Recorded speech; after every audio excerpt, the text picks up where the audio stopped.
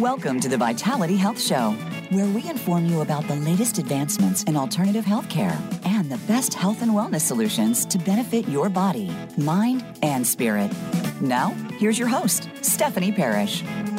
Good morning, friends, and welcome to the Vitality Health Show. I am your host, Stephanie Parrish, along with my co-host, Doug Crockett, and we are the voice of hope, healing, and miracles. Good morning, Doug. Good morning, Stephanie. I love summer mornings, and that's what we have today. We absolutely do. Those of you that are watching, Doug is clean shaven. This is Doug, my co-host. I said, where'd he go? He's here today with us. Just a minor change. Looking fine. First of all, before we get started, we want to thank our sponsors, the Mindful Lab with Christine Erickson, where you can find clarity, connection, and peace. Find her at themindfullab.net. She works really, really well with youth, especially. She loves to work with young women. Also, the Sunshine Family Hemp, nature's side of health. Find them at sunshinefamilyhemp.com. We use a lot of their products. We absolutely love them. Also, Abundance with Ellie, featuring Young Living Oils. There is an oil for that. Find her at abundancebyellie@gmail.com. Also, we encourage you to check out our own Doug Crockett's YouTube channel, Miracles When Heaven Touches Earth. These are absolutely amazing stories. They're short stories, people's absolute miracle stories. They're just so fun. And Doug, what are we at now? Are you close to 60? You're pretty close to 60, We're right in the middle of the 50s. So yeah, we're moving forward. Thanks. So there, and every one of them is fantastic. So we encourage you to go listen to that on YouTube or any of the social media, Miracles When Heaven Touches Earth. Yes.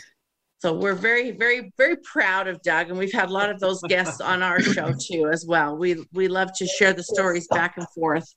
So our guest today, we're going to get right into our show, is an amazing man. He is definitely a relative of mine. Of course, that's why it makes it amazing, However, we have got Dave Burton with us today, and we had his wife, Kendra Burton, on a while ago, and she was telling you about her art and the miracle with her art. And we've asked Dave to come on because they had a handicapped child, still have a handicapped child that was born with a very severe handicap. And Dave's going to tell us a little bit about that. And I just really have felt strongly that we wanted to have him on tell the father's side of that story. We hear a lot about the mothers, we hear a lot about the siblings, but we very rarely hear about the father's side. And I know that Dave has got amazing stories, really, really great miracles, but also some very, very difficult times. And we asked him on here specifically because from a father's perspective, you have so many, it's just totally different. You can ask every different person that's involved in any situation, and their perspective is completely different. And we wanted to really, really resonate with the husbands out there and the men out there and the women that are parents also, because they need to remember the husband's perspective is different. The pressures and the things that are pulling on the fathers and the husbands are just different. So Dave's got a long history, so you can go on and read his. We'd be here all day telling about all of his accolades and all the wonderful things that he's done and doing.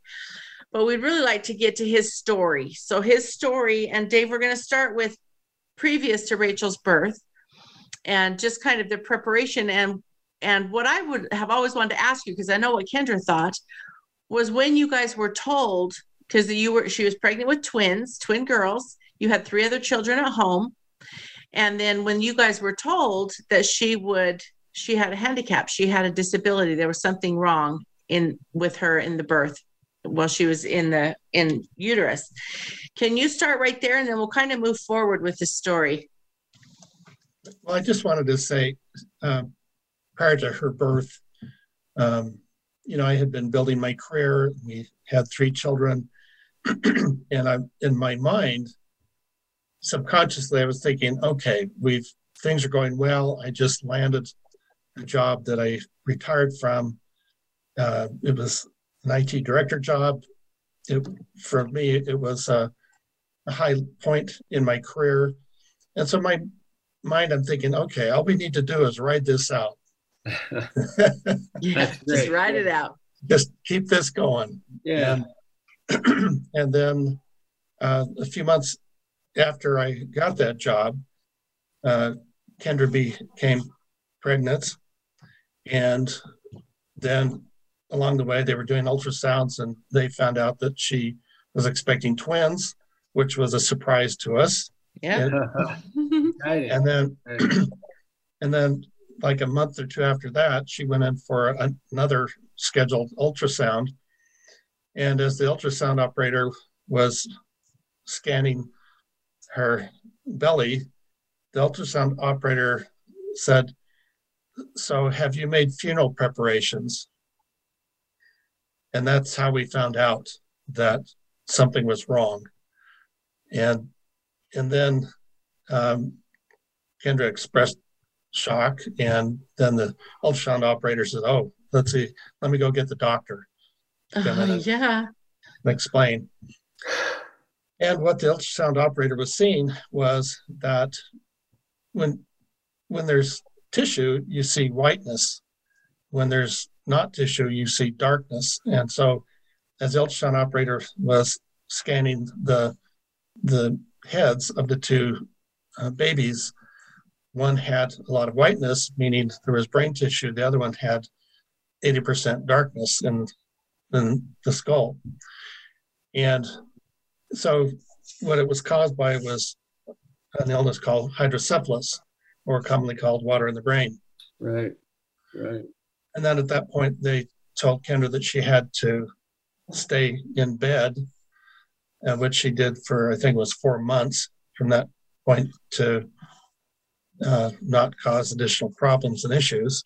And of course, there were discussions about people were saying, should you have an abortion?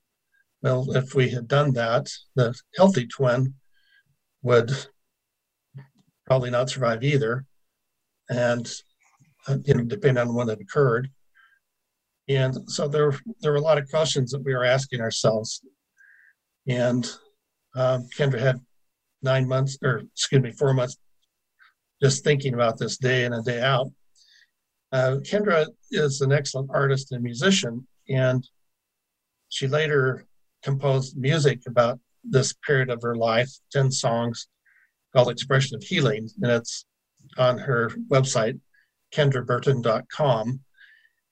And this describes the feelings and emotions she felt through that time. Then when the twins were born, Hey, before you go to that point, what was your feeling? What did you go through? Because I know it was so hard for Kendra being down, but you've got 3 other little children. Right. And you've got a brand new job, and you've got a wife that can't function. Really, she's on complete bed rest. What were you going through? Well, as you said, it was a brand new job for me. And so I was at that point where I was proving myself as a new employee. And so there wasn't any room for me to really not be on top of my game. Right. The pressure's on. Yeah. And so I was getting pressure from a new job just that you normally get. And I was getting pressure at home.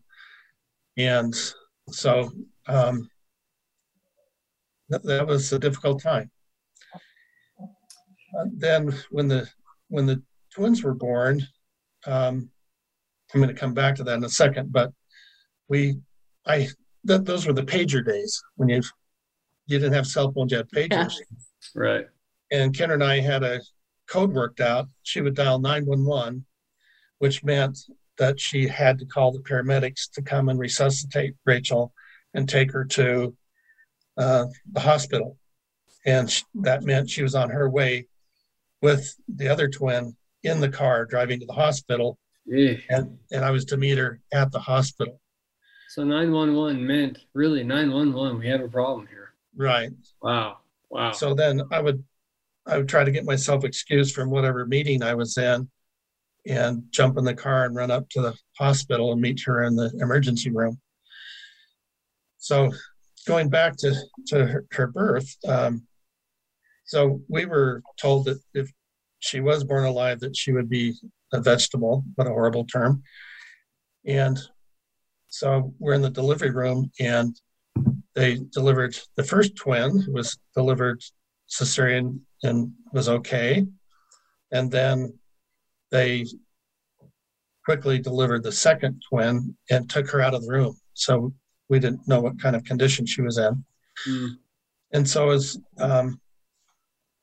after about an hour, one of the delivery room nursery nurses came and said, well, do you want to see your other child? And I'll admit I wasn't sure what I was going to see or what to expect, but we were told that she probably wouldn't be born alive. So I go in there fully expecting that this was the end. And I had a habit of making a little whistling sound when I meet newborns, and just to get their attention. And I did that. And she immediately opened her eyes, which meant she could hear. Yeah. And then she turned her head in my direction and looked at me. I love it. Which meant she could make direction out and she could see me. Yep. And then my hand was near her face and she reached up and wrapped her fingers around my little finger and held on tight. And I immediately knew through those small gestures that, no, this child is not going to be a vegetable. This is a person. And I felt she's hanging on to my finger to say, Dad, save me. I love that. That and feels so, good. Thank you. So but Kendra was still in the delivery room thinking, okay, she's going to die soon. So right. I had to break the news to her. Wow. And that may sound like I'm breaking good news, but when she spent 4 months in bed being told that she would probably not be born alive or be a vegetable, that's a real mental shift. Yeah, you don't know how do you even comprehend that, especially without being able to see her. Yeah. Well, yeah, and process, right? And she was still dealing with just having delivered a baby, so she's not going to two babies, C-section. Yeah. Right. Anyway, so I told her, but anyway, so that's how we started off, and so she spent of her first year of life, she spent 6 months in and out of the hospital, and they taught us how to feed her through a tube to her nose because she couldn't swallow. And so we had to learn that. And that's risky because if you insert the NG tube through the nose and it goes in the lung, you can drown her and kill her. And so you have to learn all these things. And I felt like we had a emergency room in our house because they had heart and respiration monitors on her. And so in the middle of the night, if she stopped breathing, this alarm would go off and just wake us up. And immediately we had to do CPR. Oh, man. So, and I'm going to insert here too, because you have another twin. You have Sarah there too, and she's got to have care. She's a brand new baby, as well as 3 other children. So it's just kids you're dealing with. Yeah, it was so much with Rachel, but you're the father of all these children too, and a wife that's having to recover from C-section. Well, and is it RSV? Is that the lung problem? Yeah. Right. So Sarah developed that. Oh, gee. And the other twin, and there were so many children with RSV in the hospital that they actually had to put Sarah in the hallway of the hospital. And they said, but it will be okay because there's a child that's going to die today, and then your daughter can have that room. And oh, wow. It's a weird way to handle news. Yeah. So anyway, we were dealing with that, and we had to put a heart respiration monitor on Sarah as well. So you have 2 newborns with heart respiration monitors, and to be awakened in the middle of the night by this horn, and immediately you have to administer CPR and figure out what's going on. Yes. So anyway, after about that first month of that, she came home. And our schedule was that I would get up at 7 o'clock in the morning. I'd go to work. and be there by 8. And Kendra would watch the twins and our other 3 children through the day. And then when I got home from work at 5 o'clock, I would immediately go to bed and go to sleep. And then I would sleep until 1 a.m. and Kendra would wake me up at 1 a.m. in the morning. Then she would go to sleep. And then it was my shift to stay up from 1 to 7 when I would get ready to go to work. Wow. And part of that was we had to give round the clock medications, and when Rachel would use the bathroom in her diaper, we had to weigh the diaper to make sure that she was processing fluids and liquids, and we had to keep a list and note the time and the weight and all of that sort of thing. So that was how we spent the first year on that schedule. And so I would go to work, be there at 8, having been up since 1 a.m. and push through the day. And so that's why when I got home at 5, I'd immediately go to sleep. But so part of the problem was that Rachel was having seizures, but we didn't know it was that. She would stop breathing, her eyes would roll back in her head, and we didn't know what was going on. And that's when Kendra would call 911 and would go through that. Finally, there happened to be a home health care nurse that happened to be there when she had a seizure and said, "Oh, she's having a seizure," and called it out. And we'd never heard that before. Then all of a sudden they said, "Well, we've got to give her medications." And so they started giving her anti-seizure medications, which helped. Okay. But just as an example, some medical professionals can contradict each other, because on that occurrence, her pediatrician said, "Oh, she's not going to make it to the hospital, so you need to sign this no resuscitate order," and pressured Kendra to do that. And so anyway, she did under his advice. And then later that night, they finally figured out she was having seizures. They gave her anesthesia medication, and she was doing quite well. And her neurologist just got mad at us, chewed us out, because Kendra had signed that and said, "What's wrong with you people?" Oh my gosh, the pressure of that. Yeah, within, called out by others. Yeah. This is within 24 hours.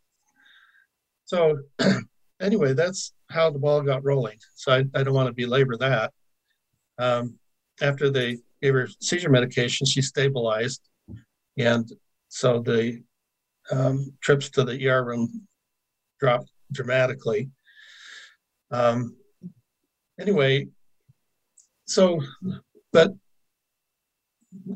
here's a picture of her in the NICU, neonatal intensive care unit. Those of you that are on the radio, he's holding up a picture of Rachel in the intensive care unit. So you can catch us later on Facebook on the Vitality Health Show. You can see the pictures. Yes. I mean, what a setup. So tiny. Lots of equipment. Yeah, she's just this little tiny person right here, surrounded by massive amounts of equipment. Yep. Wow. Monitors, IVs, everything. It really is a miracle that they can do all that. It really is. Incredible. It is. Incredible. And so that's how we got the ball rolling. But for 9 years, I was asking myself, not why me, but why her? Here's this little innocent gal. Why did her life begin that way? And I kept asking myself that question again and again and again through that 9 years. And we would go up to the legislature and advocate for services for people with disabilities. And I was in I met one legislator in the elevator. I was trying to talk to him and explain. And I said, with today's medical miracles, medically fragile children, they don't necessarily recover. And so the the bills are quite expensive, but they need that help to stay alive. And he said, why don't we let them die? So he says that to my face. And crass comment. I could see him thinking that or saying it another setting, but he said directly to me. But he represented people's attitudes, a lot of people's attitudes about those who are disabled and handicapped. And unfortunately, I think that's, as I will explain here in a minute, that is very unfortunate. But that's how I think some people view many of the disabled people, including Down syndrome. So anyway. Yeah, we sometimes jump to the quickness of what about convenience for everyone else? And that's unfortunate. Yeah, because what about the emotional, the parents that love their children? It's like, wait a minute, don't just throw them out. So now I'm gonna switch. I'm gonna tell what a miracle she was for our family, and it taught our family compassion. And we weren't necessarily bad or selfish people prior to that, but the level of our understanding of what other people go through and the help they need was quite shallow, actually. And we're all better people because of it. And I'll just give you one example. Our son, he was on the wrestling team, and the wrestling team had a mascot or a manager, and he had severe cerebral palsy, and he could only control one finger. He couldn't talk, but with that one finger, he could push buttons on a keyboard and communicate. Well, we lived close to the high school, and one day our son came home for lunch with a friend, and my wife says, well, why don't you come home every day for lunch? That'd be great. And our son's friend said, oh, you don't understand, do you? And she says, what do you mean? She said, well, Steve feeds the cerebral handicap manager every day because he couldn't feed himself. So someone had to take a spoon or fork and feed him bite by bite. Really? And wonderful. That's the first time we heard about that. But, my son's accomplished many things. He's 2-time state wrestling champ, and he's an attorney. But of all the things that I'm proud of him for, it's that he learned compassion for other people, and he cared for other people and would help other people. But I love that, and I want to agree with you. Sometimes these situations that we're in, these trials that we would call them, they're really to help everyone else. We have to learn something that you can't get out of textbooks. You just have to kind of learn it on the fly of how to have compassion, and the love for our fellow man, to our families. They come one way through experience, and your daughter was the blessing to all of your family and everyone else involved. Well, initially, I think you think you're helping the handicapped child. Right. But over time, there's a transformation that happens in your mind, and all of a sudden you realize the handicapped child is teaching you. Yep. Exactly right. Great lessons. And that you can learn no other way. And I call it giving the X-ray vision. When you've had experiences like that, you can see things about other people and their lives and what they're going through that you would never pick up on otherwise. Yeah. Dave, I want to touch on something right here too, because I know, and I keep coming back to the family, because it was very much about Rachel, but you had 4 other children at home too. And I know that they were all assigned different things to help with. And I just think of children, parents out there that are dealing with children that don't even have any clue what it is that you're talking about. I have to pick up what? I have to help with what? And I know that all of your kids took turns and went through rotations or were assigned certain things because it was a whole family process, 2 baby twins that needed to be taken care of. And your kids were a little bit older, not a lot older, but a little bit older. And they were all, you as a father I just can't even imagine what that would be like, trying to make sure that financially everything's taken care of, physically everything's taken care of, spiritually, emotionally. Mom does a lot, but dad does a ton too, and a lot of pressures on you. So can you talk for just a second about your kids and what that looked like from your perspective as the father? Because really, you've got that pressure on your shoulders. This is what you have to do. So if you can just kind of touch base with us on that for just a second. Well, the biggest challenge for me was, as I said, in the first 3 years, having been up since 1 a.m. and go to work and push through the day and be attentive and responsive, and that was a big challenge. But as a family, when you experience something like this, I compare it to like you're in a boat in a lake, and the boat capsizes. Well, all of a sudden, everybody's dog paddling, trying to keep their head above water. Everybody in that boat, and so that's a good sometimes, analogy. Yeah. Sometimes you get focused on what your personal problems are and what you're doing to stay functional, and you're not as aware of what everybody else is going through. And so the healthy children can sometimes you're not as aware of what their needs are. And so one of the counselors came and said, told our daughter Linda, who was 5 at the time, hey, if you ever need your mommy's attention, just draw a little flower on a piece of paper and show it to her. And because she had a hard time expressing her needs as a 5-year-old, but she understood that.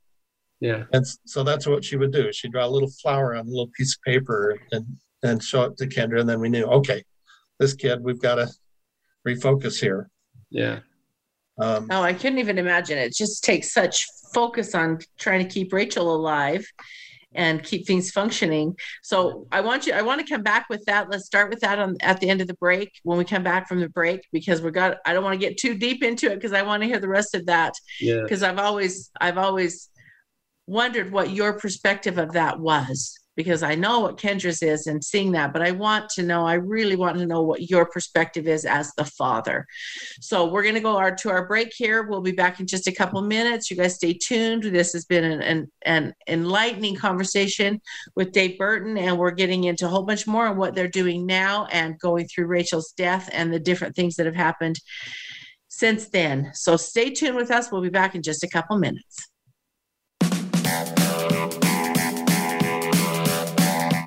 Become our friend on Facebook. Post your thoughts about our shows and network on our timeline. Visit facebook.com/Voice America. Hello, friend. My name is Ellie Meadows, and this message is for you.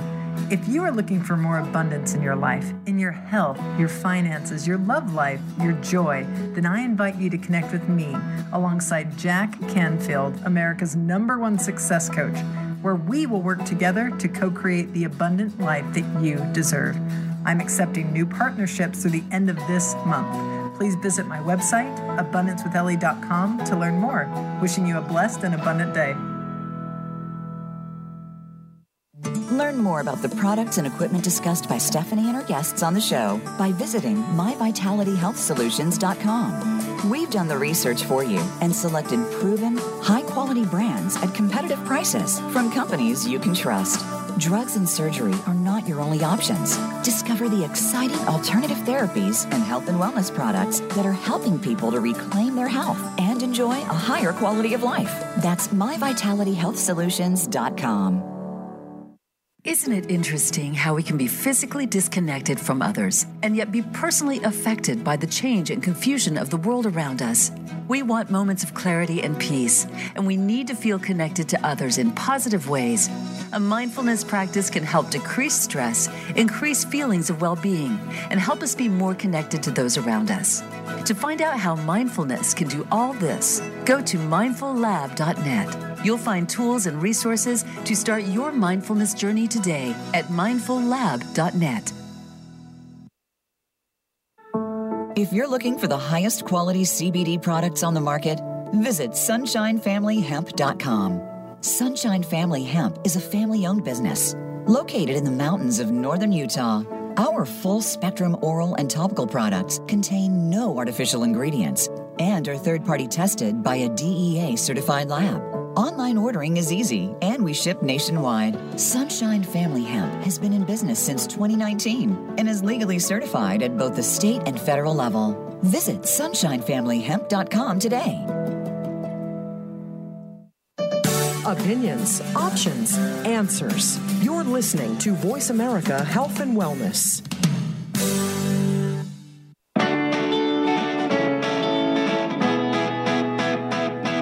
You're listening to the Vitality Health Show with Stephanie Parrish. If you have a question for Stephanie or her guest, please email contact@myvitalityhealthsolutions.com. Now, back to the Vitality Health Show.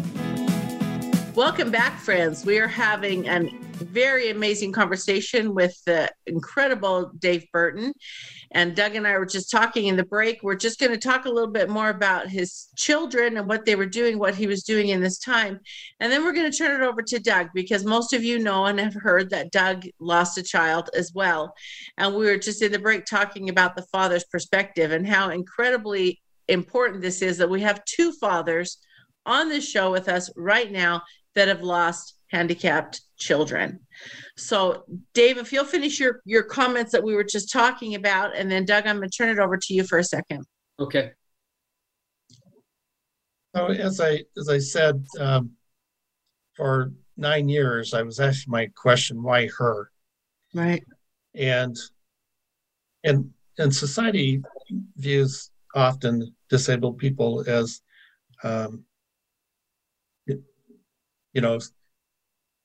scripturally, it talks about why was this man born blind? Did he or his parents sin that he was born blind? Well, what I came to know is that it was just the opposite of that. And she died on a 1 a.m. on a Wednesday, and then her funeral was that Saturday morning. And so you're engaged in all these preparations, on obituary, choosing a casket, choosing what she'll be buried in, putting a program together. What's that program to be? So we didn't have any time to really think. And then it's Saturday morning, the day of the funeral, and I woke up at 5 a.m, and I really wanted to be asleep, frankly. Yeah. And so I didn't have to think about what was going on. And true. And but anyway, I couldn't. I was wide awake. And I thought, well, I guess as long as I'm awake, I better write down what I'm going to say in a couple hours. So I started writing, and I wrote 9 pages nonstop. Oh, gee. And when I got through with it, I moved 1 paragraph. That was it. It was done. And basically, it was a download to me. An answer to that question that I've been asking for 9 years. Why?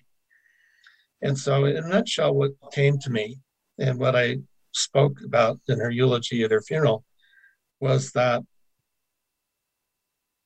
and this is just me, doesn't have to be anybody else's experience, that she in pre-earth life had advanced to an advanced level. And she was an advanced person, and she was given a choice to choose that handicap. And it was to benefit of teaching everyone else that she encountered. And there were, over 300 people at her funeral. And I asked the question, I said, I would like to ask for a raise of hands of everybody here who had been taught something by Rachel to be a better person, a kinder person, be more understanding, help people. And virtually all 300 people raised their hands. And so I said, isn't it amazing that one little handicapped girl who never walked or talked or spoke, couldn't feed herself, taught this many people this great lesson. Yeah. And so that was the purpose of her life. That's what the challenge she accepted. She wasn't a victim. She wasn't tricked. it wasn't a mistake. Her life had great meaning and purpose for all of us, mostly people close to her, but all those people who raised their hand and many more that weren't able to be there. Mm-hmm. So, Dave, do you have that picture of her right there that you can hold up? He's got a couple adorable pictures. She, for a child that wasn't even supposed to live past birth, she has just always had a smile on her face, always, and was so happy, Great. And yes. She was just so beautiful. She had that amazing smile, and it just win people's hearts. Yeah. Yes. Absolutely. She was always just so tender. And the thing that I was always so impressed with was how much her siblings gathered around her and just loved her and did what they needed to take care of her. And was always somebody doting on her, and not only her siblings, her cousins, everybody that was involved in, we have a very, very large family. And it was almost like waiting to take your turn to be with her, because she had such an incredible spirit and you just wanted to be around her smile. Yeah, that's beautiful. Well, after the funeral, I walked out of the building. I'm standing outside on the grass, and the neighbor walked up to me and said, "Oh, Dave, you must be so relieved." That's an odd way to say it. Well, because from, again, many people's perspective, the handicapped are thought of as a burden or a problem. And what I said to her to try to help her understand, I said, well, what I've learned from Rachel is those you serve the most, you love the most. And it took me a long time to work through her death, her passing. Immense feelings of loss. It wasn't relief at all. It was loss. Think of one of the most influential people in your entire life, and they're gone. That's what I felt. I didn't feel like I was losing a burden at all. And about a year after Rachel's passing, they have those little cameras that they're made out of plastic, and when you wanted the film developed in them, you have to turn in the camera, and then they open it and develop the film. Yeah. Well, Kendra came across one of those about a year after Rachel died, and she turned it in to have it developed. And during this time, she was feeling very sad about Rachel being gone and losing Rachel. Yeah. Was having a real hard time. Well, when she got went to pick up the developed film, she's looking through the pictures, and this picture popped up. So he's holding up a picture with Rachel and her incredible smile is it blue all around her mouth? Lots of different color paints or makeup. Lots of different makeup, perhaps. This big, incredible smile. So what had happened? Well, Kendra had forgotten about this experience. And what the experience was is Rachel had got a hold of a magic marker, and she was just chewing on this magic marker. So it's getting all over her mouth and all over her face. And when Kendra first saw it, she goes, "Ah!" And at first it scared Rachel, and then Kendra started laughing, so Rachel started laughing. Laughter. I love it. So here's Kendra, a year after her passing, sees this picture, and it was a gift from heaven, because what it said was, "Mom, I'm okay. I'm happy. I'm good. And don't worry about me." I love it. And so Kendra was simultaneously crying and laughing, but it was one of those tender mercies from heaven, a message from the other side. Absolutely. I agree. That's awesome. Absolutely. So Doug, I know that you lost your daughter as well, and you and Dave, that's how you met, and you guys can both relate to this crazy story and the impact that your daughters both had on everybody around them. Absolutely. Yeah, I met Dave, almost 2 years now, year and a half, 2 years ago. And we just started talking, and we realized we had a lot in common because we both had daughters that passed away from terminal illnesses. And we started to discuss our experiences like he's talking about on the radio now. And I appreciate that. So we now have a kind of a kindred spirit between Dave and I in a lot of ways, because I understand his situation. Yeah, when you have a child that has something where they need constant care, and yet you still have all the other responsibilities that you're involved with. And for you, you had 4 other children in your home that needed help too, that were still being raised. And then your wife, who is overcoming or healing up from the delivery and the C-sections.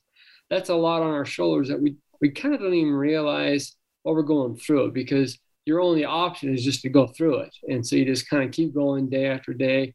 And then later you have time to reflect on it. And I agree with you, Dave. Here's one thought that I had. I tend to think of things spiritually the way you do as well, that there's purpose behind all of this.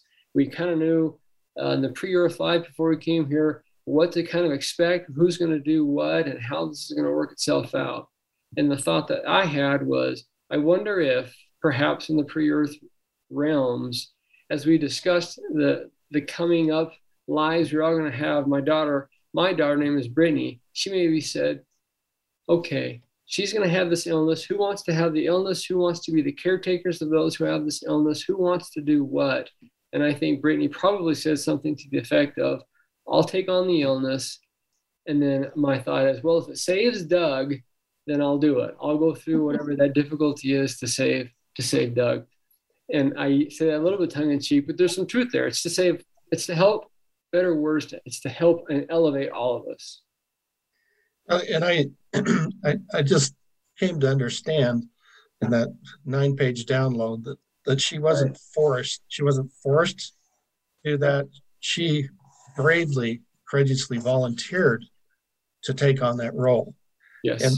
And it's significant to, I think, for people to understand that they should be honored. Mm-hmm. And grateful to have them in their lives. I just want to throw out one statistic. In Iceland has virtually 0 Down syndrome kids. And that's because they do a test before they're born. And if it's genetically determined that they have Down syndrome, then they abort them as a matter of practice. Oh. And I'm concerned that they're viewed that way. I have serious concerns that they're viewed that way, because my own personal experience was that Rachel was a great blessing in our lives and of many, many people. And I've wanted to tell her story and other stories so people understand that they can get a different perspective, that they can be a blessing in your life. Yes. A perfect segue for you to tell us what you're doing right now, because both Doug and I are very, very grateful for what you're working on right now. So let's move forward and tell us what projects you do have going. Projects. You've all got a whole bunch of things going on. But so I thought, well, how do I get this message out that I just expressed to you? And I'm putting together a documentary with the help of some other people and an organization called Get Real. And we've done 20 videotaped interviews of families who have or had severely handicapped children and what it meant to them in their lives and the positive influence it had. And there's no question that it's hard. I'm not saying that there aren't challenges with it, but I don't think people hear often enough, or even hear at all, the other side of the equation, which is that they can be a great blessing to your family, and they will teach you a lot. Yes, you will serve them, but they will teach you greater lessons than you can get any other way. So I was we went through the Make-A-Wish program. Yes. And so they would have get-togethers. Yes. And this one get-together, I was talking to another father. So you're asking about father's perspective, Stephanie. Right. And he said that he was struggling. He felt bad for his handicapped daughter. And as he was having this thought, he would happen to be walking out of church at that moment. And as he stepped outside, he got what he called, in his words, a vision.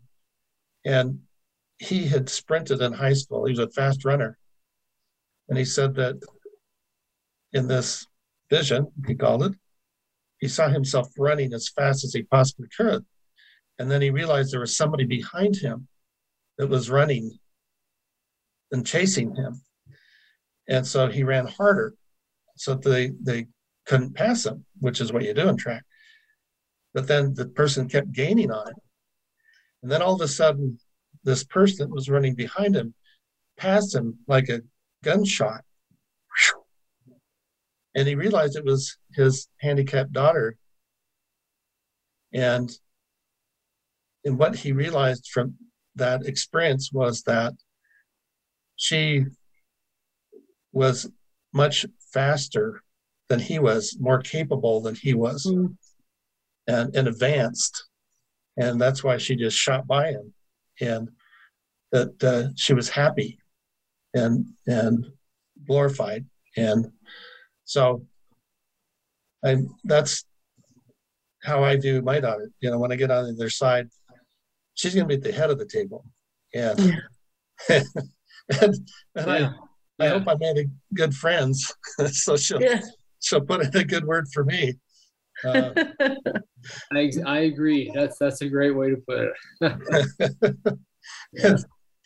So I can't emphasize enough what a blessing she was to me personally and to our family and those that met her. I'm going to tell you one funny story. So back when they let you go to the gate at the airport, you had to go walk through the little arch thing and the buzzer and all of that. Well, she was in a wheelchair, and so that wasn't going to work for her. So they had us go through and then pulled her off to the side. And then the TSA agent got a hand wand and was, checking that she didn't have any hand grenades, in her diaper, right? So, right. Anyway, so as she's waving this wand in front of Rachel, Rachel had a habit that if you put something in front of her, she'd just shoot her hand out like a rocket and snatch onto it and hang on tight. Yeah. So she does that, grabs this wand, this security wand, and isn't letting go. And the lady has to wrestle it from her, and she kind of looks at us like, why didn't you tell her to stop that? Well, Rachel was obviously handicapped. I mean, right. So I'm starting to smile at the irony of this situation. And so she gets it loose and she starts her routine again. She starts waving the wand in front of her and around her. Rachel boom, grabs it again. Even tighter. Yeah. It's now a game. That's great. Yeah. The security agent again wrestles away from her and says, tell her to stop doing that.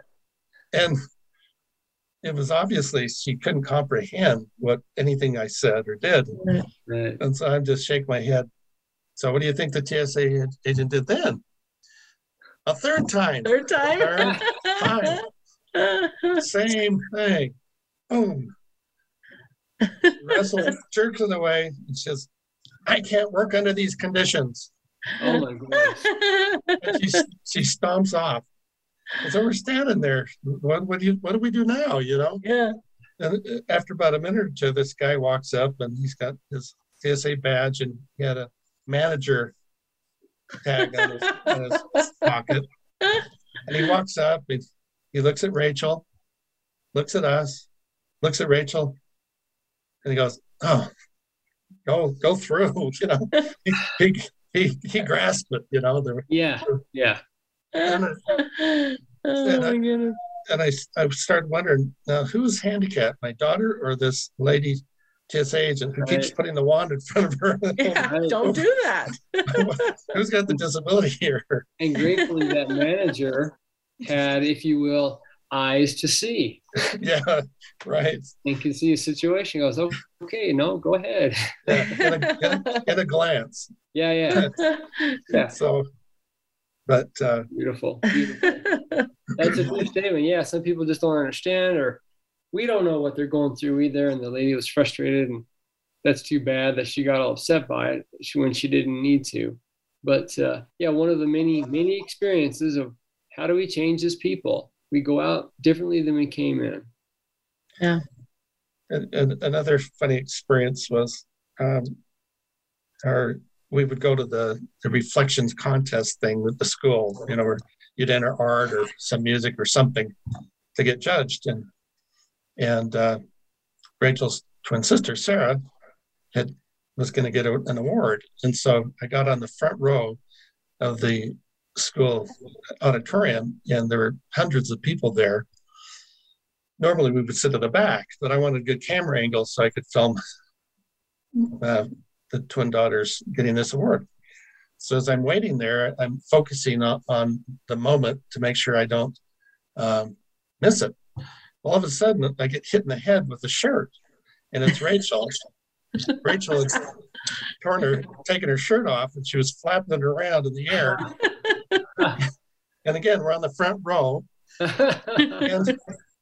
And so I'm thinking there, let's see, I've been through this before. If I try to get it on her, she's going to fight me and push back.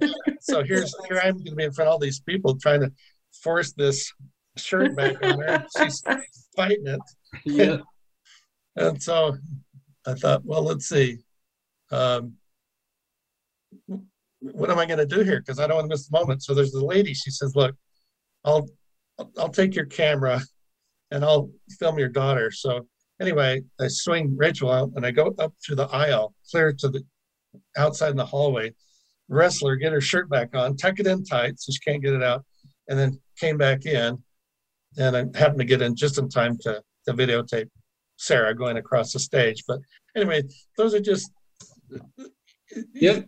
those are the experiences, and they are what they are. And you can either be frustrated or just laugh at the circumstances. Yeah. That's right. Well, they're maybe frustrating at the time, but when you look back at them now, your heart swells with what a wonderful experience that was and how heartwarming the experience was. Yes. And what keeps coming to my mind is you were told she'd be a complete vegetable. She would never do anything. Right. So for her to do that, and she knows what she was doing, and she had the personality. I mean, she's whacking you with her shirt. She knew exactly what she was doing. And maybe that was her way of expressing she was excited for Sarah. Who knows? You know. But she was told, you guys were told she wouldn't be able to do anything. And those little moments are just absolutely incredible that you get to have those memories, because it very well could have been her trying to communicate. My sister's coming up there, let me smack you with my shirt. It's heartwarming and life-changing. I love it. Or she's sitting there bored stiff like little kids do. Saying, that's true. Okay, that's it. There's that too. I want to do something. Yeah. So Dave, we only have a few more minutes. I'd like you to tell us a little bit more about the foundation. If anybody, are you asking for donations? Would that help? What can our listeners do to help forward this? It's going to be amazing. I was just at their house a few days ago and they were working on it, and the stories are so heartwarming. So could you just kind of let us know if there's anything we can do, and if they can, how can they get hold of you? What's the best way to do that? Well, everybody's volunteering on this project at this point, but it's moving to the editing stage of the documentary, which takes a vast amount of time. And so at this point, receiving sponsorships would help greatly to be able to fund the editing stage of this.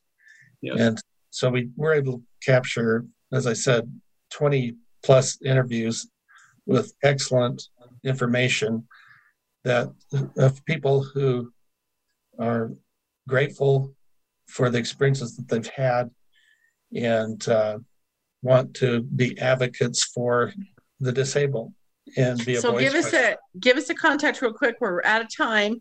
Is it through Kendra's website that you'd like them to reach you? Go ahead and get that again real quick. Okay, it's www.kendraburton@kendraburton.com. And if you go there, there's a contact button, and then you can get a message to us. Perfect. So thank you, Dave, so much. I love hearing your perspective. You're one of my favorite people in the world, and I so much appreciate that. Doug, you're looking good, buddy. All clean shaven. Anyway, we're going to wrap up now, and thank you all for listening. We really appreciate you. You all have a very happy and healthy week.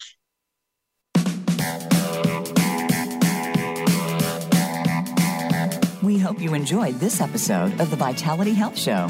Be sure to tune in next Thursday for another informative show with Stephanie Parrish and leading health and wellness experts.